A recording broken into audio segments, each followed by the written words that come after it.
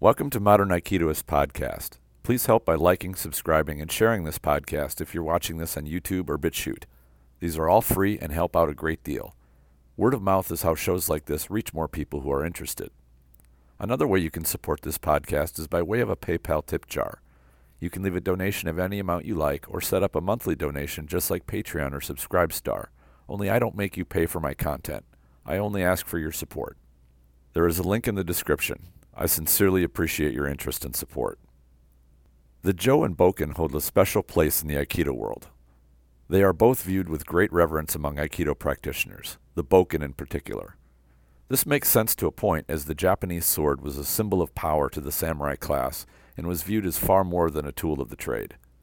In today's podcast, I'm going to examine the study of the Jo and the Bokken in Aikido. What does the practice with these weapons afford us as practitioners? Are they practical? And what is the basis for our study with them? Starting from the 1,000-foot view, these were weapons that O-sensei practiced with. There are many films and photographs of him wielding them and showing their use. We're so used to them being a part of our practice that we really don't think that much about them. We practice katas with both Bokken and Jo, memorizing patterns of movement, strikes, deflections, and blocks. The very first thing to appreciate is that O-sensei didn't use katas at all. The katas used in Aikido were created by his students as a method for remembering the movements that they saw him do. In essence, they codified the free-form movements that O-sensei showed. O-sensei never taught weapons katas nor used them himself. I won't go down the rabbit hole of whether katas are sufficient training for actually using either in a combat situation. That is, against a live opponent. I cover that in greater detail in episode 71, The Stupidity of Kata. If you cannot tell by the name, I don't believe kata are sufficient to build all the skills necessary to make a good fighter. You can look at all active combat sports and they do use practice movements to train fighters, but long pattern movements are not used to do so. Arts like karate use katas, but they are not a tool used by the competitive fighters much.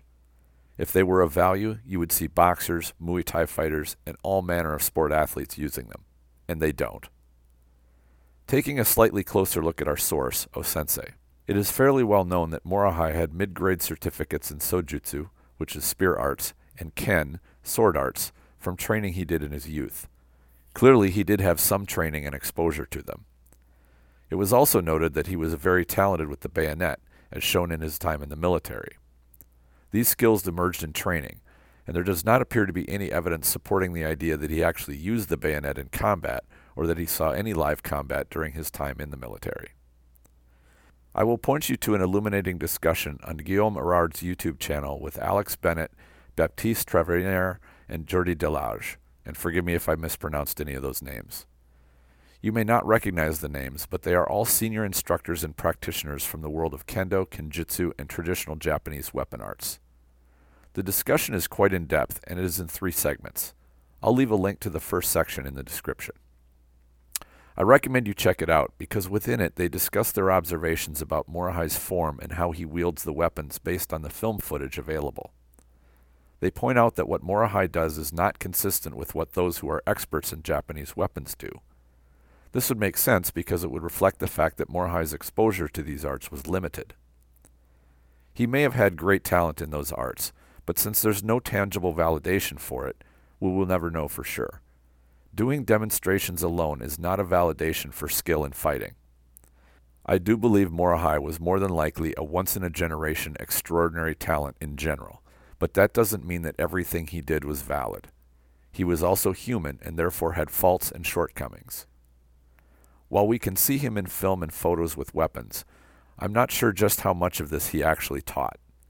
By modern standards, we would criticize an instructor teaching things they are not well familiar with, and rightfully so. The fact that he was willing to do demonstrations on film seems to indicate he was confident in his skill with them. If he merely dabbled with weapons work, it doesn't seem likely he would have chosen to have his weapon work filmed. We only have what is left to go by. I can tell you from first-hand experience, though, that precise movements and good weapon handling are not nearly enough to make one skilled at real weapon combat. Just like being able to do excellent speed bag work and pound a heavy bag with thundering power doesn't make you win boxing matches. They can help, but the skills of reading an opponent, having a solid defense, and executing the right attacks at the right time are crucial to success against a live attacker. One thing I was always interested in was sources on quarterstaff fighting. My background was full contact weapon competition, but the weapons always emulated bladed weapons. In particular, staff weapons represented spears and halberds or polearms. These always had only a single striking edge, which were the blades. The quarterstaff intrigued me because you could strike not only with both ends, but the middle section. Whenever I came across a class or demonstration of quarterstaff, I would eagerly go and watch or participate. I hoped to gain insights to the nuances of this weapon. I surmised that a quarterstaff would be somewhat similar to how a jo would be wielded in a fight. The jo is shorter than a typical quarterstaff, which means it would be more maneuverable. However, the ability to strike with both ends and the middle would likely be quite similar.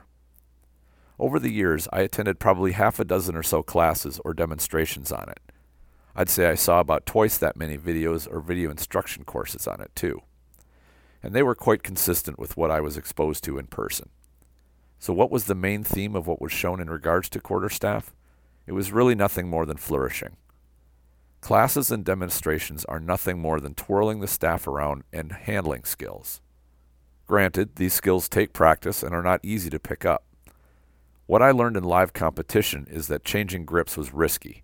Whenever you remove one hand from the weapon, your opponent has the opportunity to knock your weapon out of the way or manipulate it. I also learned that swinging a weapon in the empty air is a world of difference from actually hitting something with it and having someone else try to hit you. After a couple of decades of live opponent experience, I found very little of value with the flourishing work that quarterstaff enthusiasts seem to focus on. They could do some impressive maneuvers, but nothing which was practical against an even mildly skilled opponent. Every once in a blue moon, we would have a martial artist come in and try full contact combat.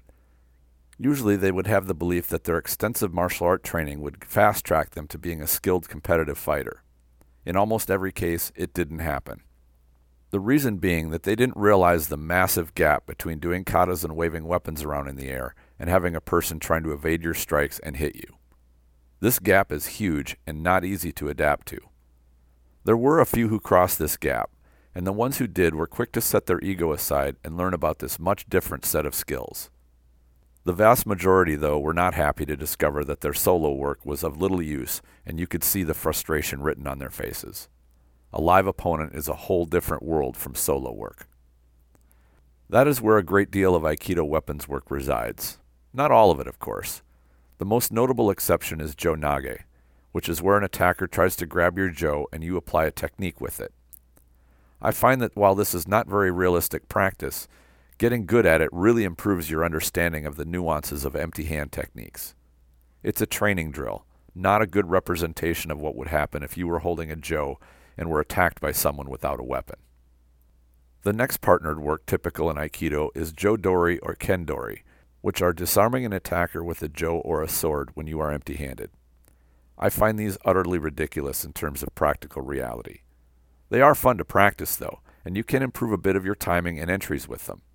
However, if you ever found yourself faced with an attacker with such a weapon, you would be foolish to go into their range empty-handed. Particularly against a sword, it would be suicide. Even looking at how slow, deep, and heavily telegraphed these attacks must be to make Nage's job of disarming possible, it's quite clear that these are impractical to the point of being ridiculous. The more Aikido practitioners claim that these are viable and practical, the more we come across as totally delusional. This really needs to stop. If we practice those things, we need to be honest that they are not practical and should not be used in a real attack under the same conditions. The Aikido that I was taught also includes a few paired kata jo forms. That is that Uke makes a series of attacks with the jo, and Nage uses his jo to block and counter the attacks at certain points. I'm not sure all Aikido organizations teach these or not, but clearly some do. Katori Shinto-ryu does extensive work with these paired weapons katas. These are a little better than solo katas because you at least have an opponent in front of you, which gives you the chance to gauge range and angles. You also get used to reading movement and responding to it. The downside is that since all you are doing is smacking weapons against each other, the range practice gets distorted. Strikes often fall short of being able to land on the opponent's body, which any real attack would need to in order to be effective. The choreographed pattern also builds a false confidence in that you only need to do one thing at a time to represent the stimulus you see.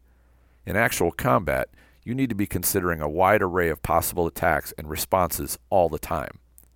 As I said before about live combat versus kata, there's a huge gap between memorizing one response movement and watching for many, then having to respond appropriately. For all of these reasons, I consider Aikido Jo and Bokken work to be of barely marginal use. I still use them from time to time, but rarely. The skills that Jo Nage hones are very precise and tend to confuse and frustrate students who are beginner to intermediate level. Only when a decent understanding of technique is built are students ready to benefit from what that difficult exercise has to offer. In regards to the sword cut, one thing I've heard instructors harp on is how precise a sword cut must be. They obsess about all the tiny aspects of the perfect cut and how even the tiniest deviation from perfection will ruin it entirely. This is almost entirely hogwash. Yes, a sword cut should be pretty tight, but it doesn't have to be perfect. Take a step back and realize what a sword cut is. If you are using a sharpened sword against an unarmored body, almost any stroke of the sword will do tremendous damage, particularly with a katana, which is known to be near razor sharp. You don't need perfect cutting form to cause a lot of damage with a sharp sword. No, you aren't going to cut a human in half just waving it around, but any decent cut will be extremely damaging. Would you need perfect form for cutting through armor? Armor did its job. It made penetration against weapons used against it almost impossible. Using excellent form with your sword would not negate the protection of the armor. Armor did its job. It made penetration against the weapons used against it almost impossible.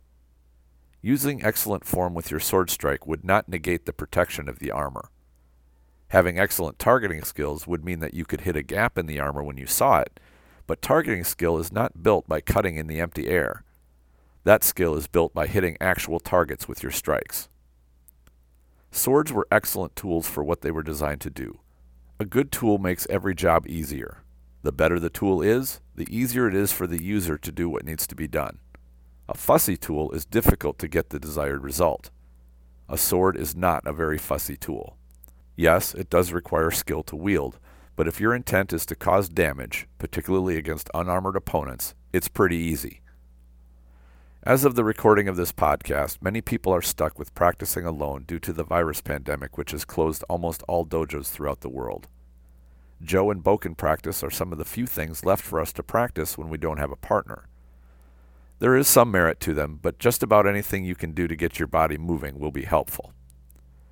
Remember, there is a lot missing from these practices, which we must understand. It's fine to do them, but realize how much is lacking with them. What do you think? Please share your ideas in the comments if you're watching this on YouTube, or go to the Facebook group Aikido the Martial Side and post a comment.